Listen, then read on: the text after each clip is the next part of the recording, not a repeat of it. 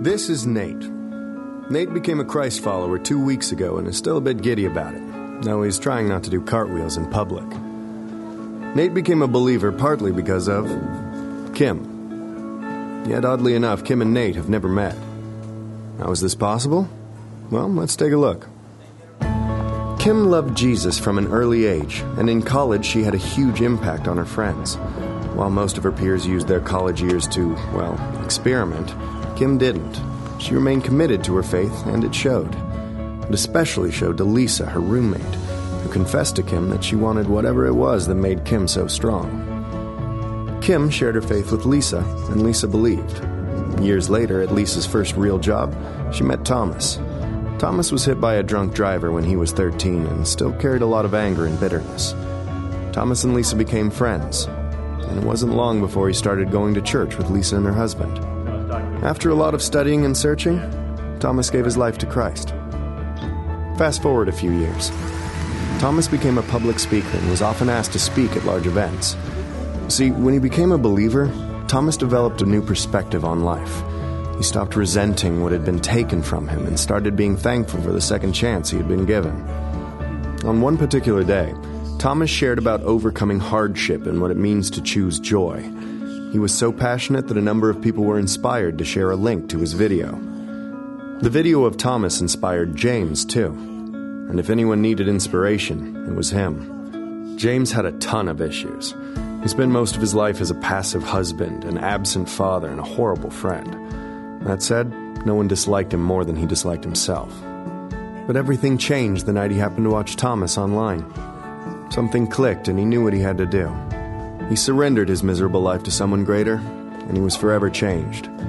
James fought hard to make up for the lost years with his family. And he also began working with young men who were in danger of throwing their lives away. One of those men was Nate.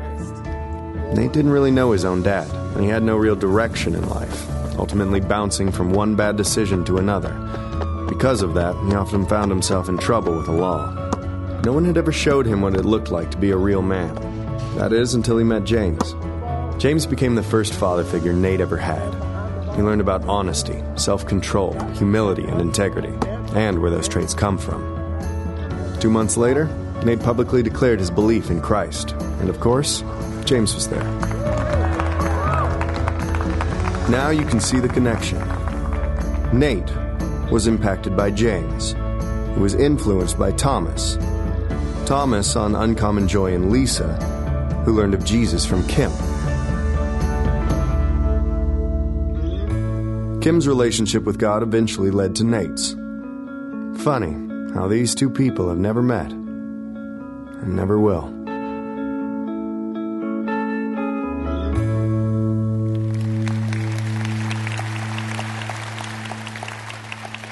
I'm so thankful you are all here today as we continue asking the question, who's your one? I welcome all of you that are watching online. I read a book that had a great impact on me a couple of years ago by an author named David Platt. He pastors a large church in Mississippi. The book was titled Radical, and it was a hard call at what discipleship needs to look like today. So I was eager to get his next book called Follow Me, and just finished reading it. And in that book, he tells about a young man in his church named Matthew, who spent a season of his young life in a Muslim nation as a witness for Jesus. Now, some Muslim nations tolerate the practice of the Christian faith, and some actively persecute the practice of the Christian faith. Matthew was in the second kind of Muslim nation. And yet there the church is growing under the very real threat of persecution. How is this so? Well, Matthew says that when someone comes to faith in Christ in that country, they are immediately asked to make a list of all the people they know who need Jesus Christ. Well, it's almost everyone that they know. And then they are told to circle the names of the 10 people least likely to kill them if they witness. And starting there, faith is shared and the kingdom of God is advancing. So, The first week we gave you CDs to listen to as you equipped yourself to have better conversations with searchers. This past week we've all been praying at 10 and 2, asking God to point out who our one could be. And as God began to put people on our hearts, I doubt anyone thought, will that person kill me if I share my testimony with them? But this is a question Christians have had to ask through the ages, all the way back to the earliest days of the church. And in the very early days of the church, if you had asked Christians, who is most likely to kill you for sharing your faith, one name would have made every list. He would have been considered the least likely person alive to come to faith in Christ. And we are going to study today the amazing story of his conversion. Because the man that most likely would have killed you for sharing Christ went on to share Christ with millions through his life, his preaching, and especially his writings. And it's all because he was won by one. So open your Bibles to Acts chapter 9. I'm going to set some context. In Acts chapter 7, Stephen preaches a sermon. And the implications of that sermon are huge. Because if you listen close, Stephen is the first to start to suggest that God's city might be more than Jerusalem, that God's place might be more than a temple, that God's people might be bigger than ethnic Jerusalem or Israel. And he gets murdered for that sermon. And one of the people totally in agreement with his murder was named Saul.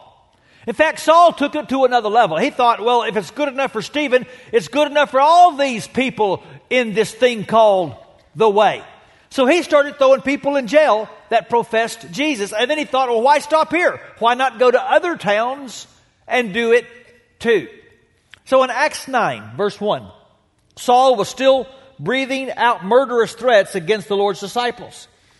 He went to the high priest and asked him for letters to the synagogues in Damascus, so that if he found any there who belonged to the Way, whether men or women, he might take them as prisoners to Jerusalem. He wasn't a sexist. He didn't care what your gender was. If you were a part of this thing called the Way, as far as he was concerned, you needed to get out of the way. You belonged in jail. So as he neared Damascus on his journey, suddenly a light from heaven flashed around him. He fell to the ground and heard a voice say to him, Saul, Saul, why do you persecute me? Who are you, Lord? He asked. I am Jesus, whom you are persecuting. Now get up and go into the city, and you will be told what you must do. Down to verse 10. In Damascus, there was a disciple named Ananias. And the Lord called to him in a vision, Ananias. Yes, Lord, he answered. The Lord told him, go to the house of Judas on Straight Street and ask for a man from Tarsus named Saul, for he is praying. In a vision, he has seen a man named Ananias come and place his hands on him to restore his sight. Lord, Ananias answered, I've heard many reports about this man and all the harm he's done to your holy people in Jerusalem. And he has come here with authority from the chief priest to arrest all who call on your name. But the Lord said to Ananias, go. This man is my chosen instrument to proclaim my name to the Gentiles and their kings and to the people of Israel. I will show him how much he must suffer for my name. So you have two very reluctant characters in this story. One is reluctant to hear about Jesus, and one is reluctant to share about Jesus. Let's start with character number one. You've never met anyone who was least likely candidate for conversion. Nobody had Saul on their prayer list. Nobody was thinking he might be my one. And that's one of the neat things about this story is it shows that you can be acceptable without trying to be. Because God does not write off people as quickly as we do. God knew that underneath all of that external fury was an internal struggle in Saul's life. He said later in his testimony that as on that road, Jesus asked me why I keep kicking against the goads. Now, that's a metaphor. That means, why do you keep doing what is causing you pain and distress? Because Saul, was wrestling with huge doubts even as he was on the way to Damascus. For one thing, he said the law can make you righteous, and yet no one more devoted to the law, more zealous to the law than Saul could keep it. He knew that about himself. As much as he wanted, he could not make himself righteous by perfect obedience to the law. And then there's all these miracles of Jesus, and he didn't know what to do with them. What box do you put them in? Because there were too many testimonies, too many eyewitnesses. Even the religious leaders all admitted this guy did signs and wonders. And then there were the people that were a part of this movement. They were the kind of people Saul wanted to be. They were good. They were noble. They helped the poor. They took care of the sick and the elderly. Why, he even heard Stephen forgive his murderers before he died. But there was one thing he couldn't deal with. Jesus was dead. Not just dead, he had been crucified, and the Old Testament says if you die on a tree, that's because you're cursed of God, and he had no room in his faith for a cursed and dead Messiah. So he just ignores his doubts, he closes his mind, and he says, I'm going to make my life's mission the eradication of this plague called the way. In other words, and this is important, he is doing nothing to make himself more acceptable to Christ.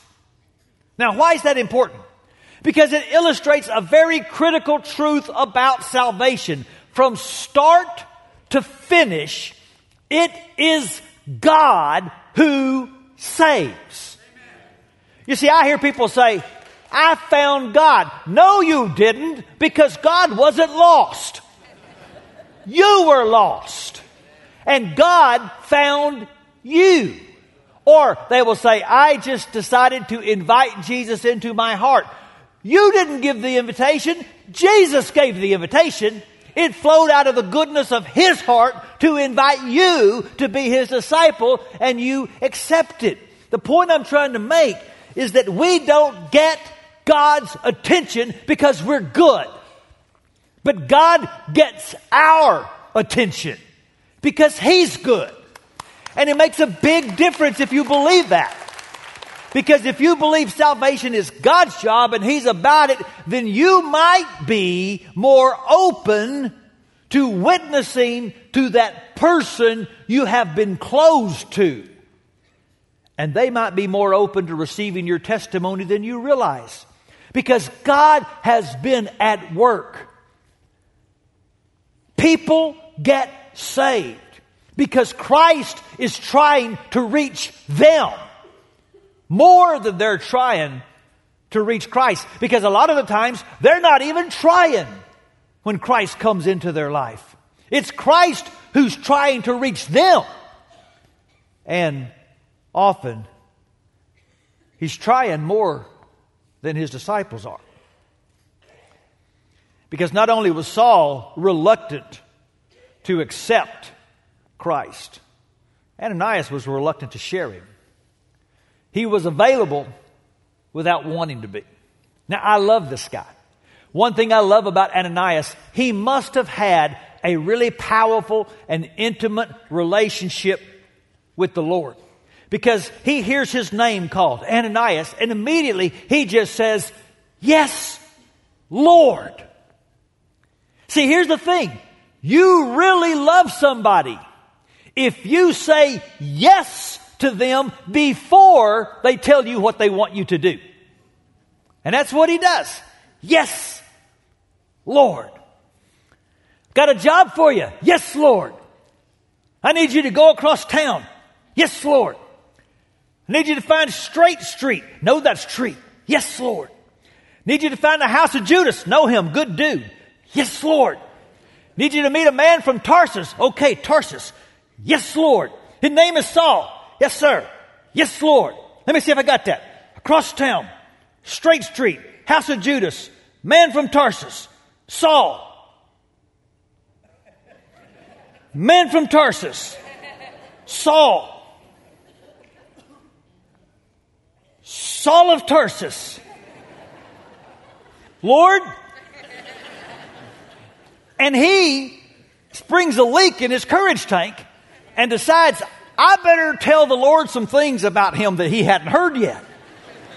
Lord, I've heard many bad reports about this guy. Do you have any idea how many followers on Twitter I will lose if I show up at his house? And so he thinks, I need to tell the Lord some things about Saul's past. And I love this. Jesus says, I need to tell Ananias some things about Saul's future. He says, Ananias, I know all about Saul. But here's what you don't know. You don't know I've chosen him. You don't know I'm about to explode the gospel into the Gentile world, and I need somebody who can suffer when it happens. You don't know that he's my man. Now go. And he did. And I'm not sure Jesus' words removed all of his fears, but it inspired him to obey in spite of his fears, because I really think that's the measure of obedience. It's not when I'm willing to do what I already want to do, but it's when I'm willing to do what my flesh doesn't want to do. A lot of God's best soldiers in the Bible were drafted. They didn't want the assignment, but when they got their orders, they obeyed. Because love trumps fear. And if you have an intimate relationship with Jesus, you're going to wind up going places you would not go on your own. Because we're saved to be sent. We're available for his next assignment. We're listening to that next time when we can say, yes, Lord. Because I want you to understand something about Christianity. It is a converting religion. It's not just a set of principles that will give you a happier life. It's not just a group of teachings that will produce a more moral society.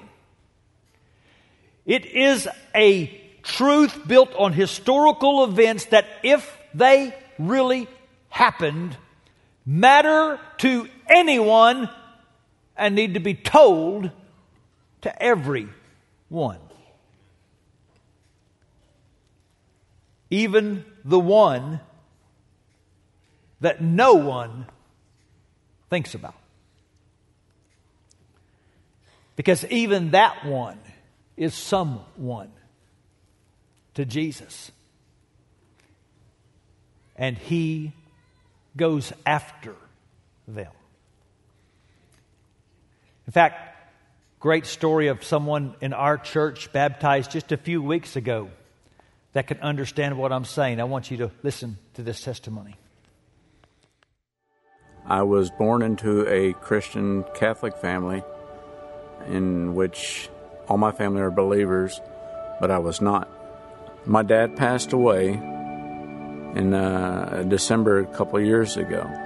At one time, I was driving home from work, and I just felt the presence of my dad in my truck. And this was a problem in my head because I always believed when you died, you're dead, that's it. So how could I feel the presence of my dad in my truck? Months thereafter that, I had went to bed one evening, and when I woke up, I heard the sound of music in my house. So I got up and looked throughout the house for where the music was coming. I could not find it. So I did go back to bed, but I woke up several times during the night hearing this same music. The music was the song, "Come All Ye Faithful." That next morning, I talked to my wife about it, and she asked me what did I think that was. I really didn't want to get much into it because I'm still standing strong that this really isn't true.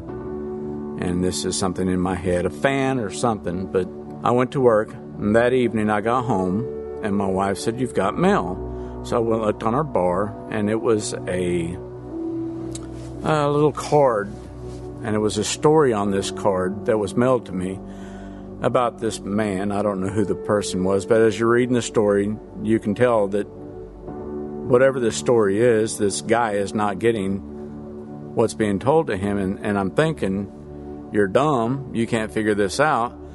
And then when I get to the bottom of the story, it says, "Are you listening?" Basically, my head discounted it. I'm not sure what I told my wife, but I pretty much discounted it. The next day, my wife told me I had mail. I looked at it. It was a story again. And at the bottom it said, "Are you listening?" And that really kind of struck a nerve because this is the second time. And the very next day I got another one in the mail. And again it said, "Are you listening?" And I sat down with my wife. And she asked me what I thought about this. And I told her, I think I need to go to church. When I got baptized, when David put me under the water, it honestly felt like it was in slow motion. When I came out of the water, I was very emotional, very happy and excited. I've been married to the same woman for 31 years, and she will tell you I am a different person. My children, it's kind of like they don't have to walk on eggshells when they're around me. My sister and brother-in-law who go to this church are really excited that I have made this step. And the funny thing is, I didn't do it for any gain. I did it because this came to me. I wasn't looking for this. I definitely wasn't looking for this. It just came. And as quirky as it sounds, God came to me. And I don't know why I missed it for all my life. I don't know how I've missed this. But I don't want to miss it now.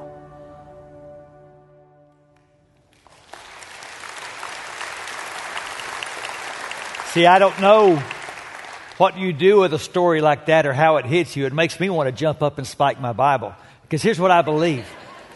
I just believe we should expect Saul stories all over the place. We should expect God in ways seen and unseen and unexplainable to show up in people's lives who aren't even trying to find Him, who aren't even looking for Him, but are being looked for by Him. Here's some things you can expect if you want to join Jesus on His mission. Number one, Jesus will chase everyone. We talk a lot about the perseverance of the saints. We don't talk enough about the perseverance of God. God is relentless in the pursuit of His lost children. I remember a story my dear friend Milton Jones told me a few years ago. Milton for years preached in Seattle, Washington. And he had a sermon he's preached here before called Put in a Good Word for Jesus. And he had preached that sermon. And there was a visiting preacher, an older man named Stanley Shipp, that got convicted by that sermon and said, "I'm going to be more intentional about putting in a good word for Jesus."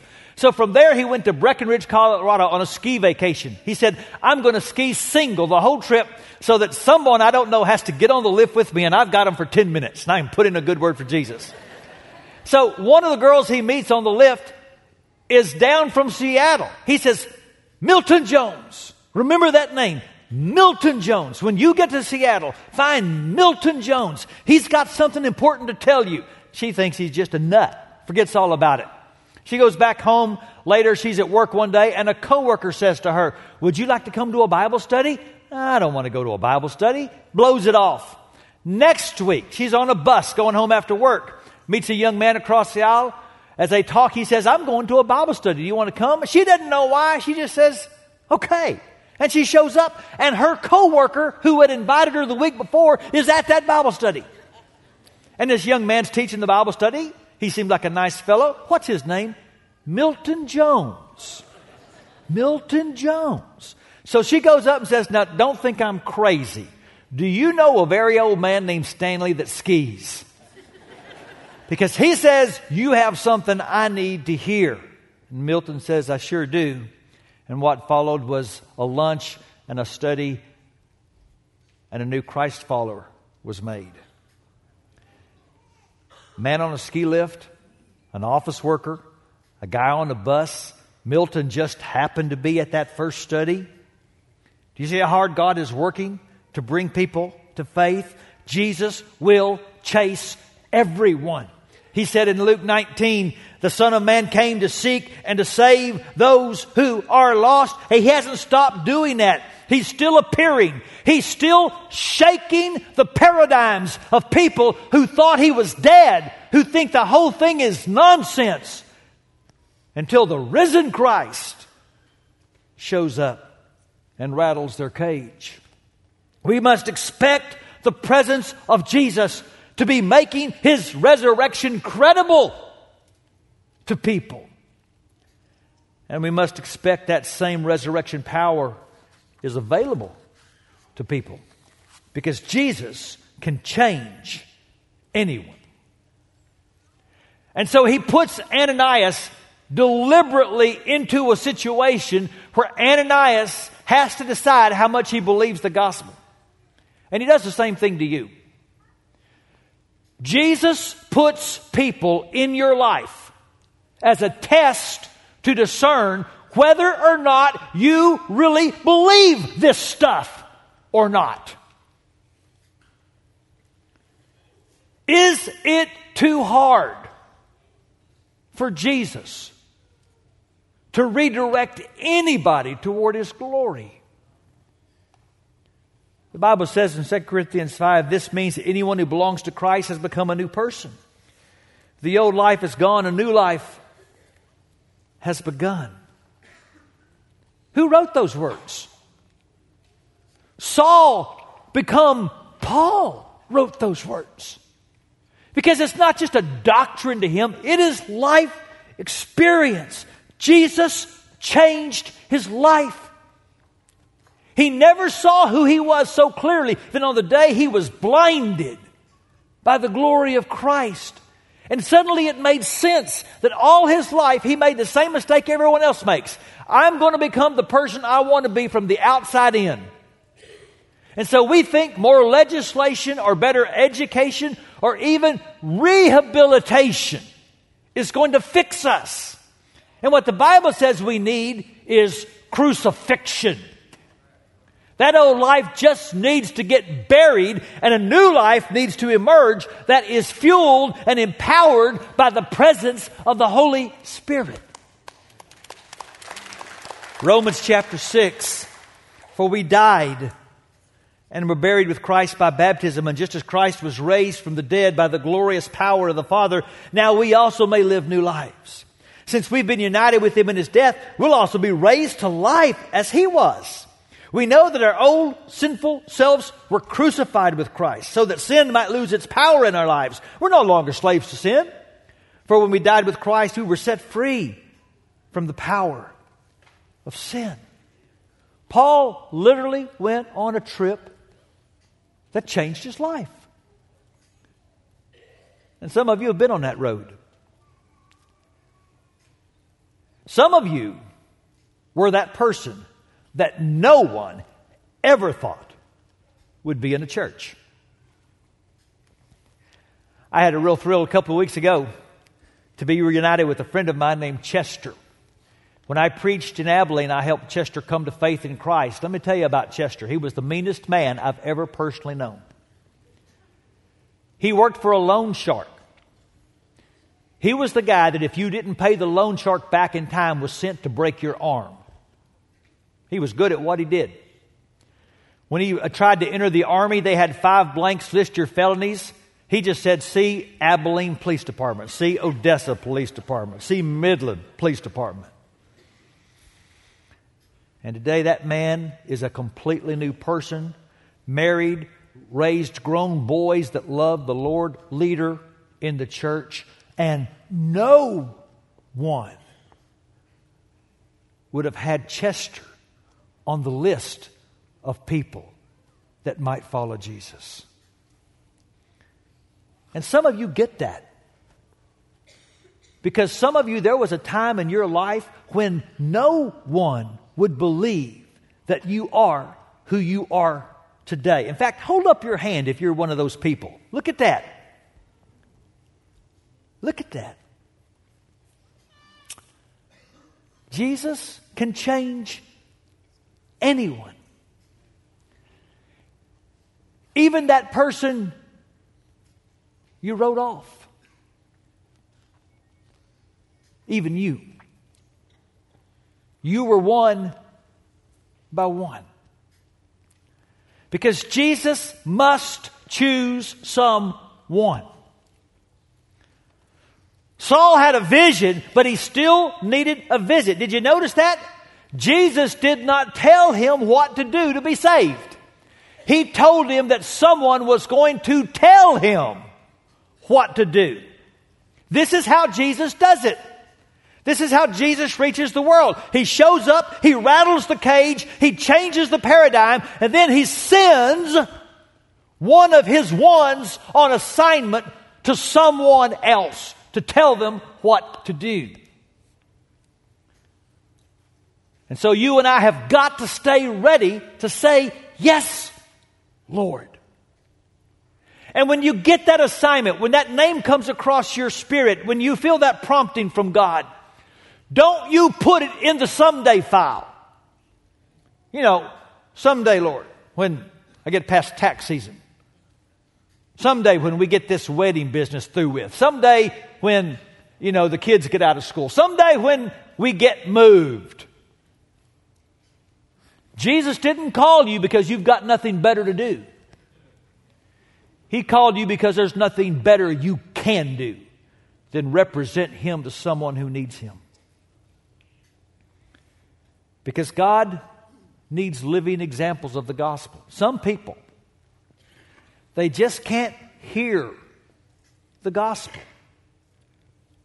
until they see the gospel in flesh and blood. And that's why Jesus needs you. That's why the next two verses are so important. Then Ananias went to the house and entered it. And placing his hands on Saul, he said, Brother Saul, the Lord, Jesus, who appeared to you on the road as you were coming here, has sent me so that you may see again and be filled with the Holy Spirit. And immediately, something like scales fell from Saul's eyes. And he could see again. And he got up and was baptized. And my two favorite words in those verses are these. Brother Saul. This is the guy that didn't want the job. This is the guy who did not have the man on his list of people to pray for. Brother Saul. You see, Jesus changed two people that day. And the grace that Ananias shared with Saul was the grace that Paul would share with the world.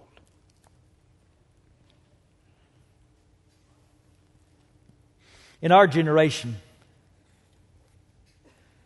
probably few people have impacted more lives for Christ than Max Lucado. One of his recent books, Outlive Your Life, has a chapter on Ananias. And I want to read a short section from that chapter. My favorite Ananias type story involves a couple of college roommates. The Ananias of the pair was a tolerant soul. He tolerated his friend's late night drunkenness, midnight throw-ups, all-day sleep-ins. He didn't complain when his friend disappeared for the weekend or smoked cigarettes in the car. He could have requested a roommate who went to church more or cursed less, or cared about something other than impressing girls. But he hung with his personal Saul, seeming to think that something good could happen if this guy could pull his life together. So he kept cleaning up the mess, inviting his roommate to church, and covering his back. I don't remember a bright light or a loud voice. I've never traveled a desert road to Damascus. But I distinctly remember Jesus knocking me off my perch and flipping on the light. It took 4 semesters, but Steve's example and Jesus' message finally got through. So if this book lifts your spirit, you might thank God for my Ananias, Steve Green. Even more, you might listen to that voice in your heart and look on your map for a street called Straight. So, who's your one?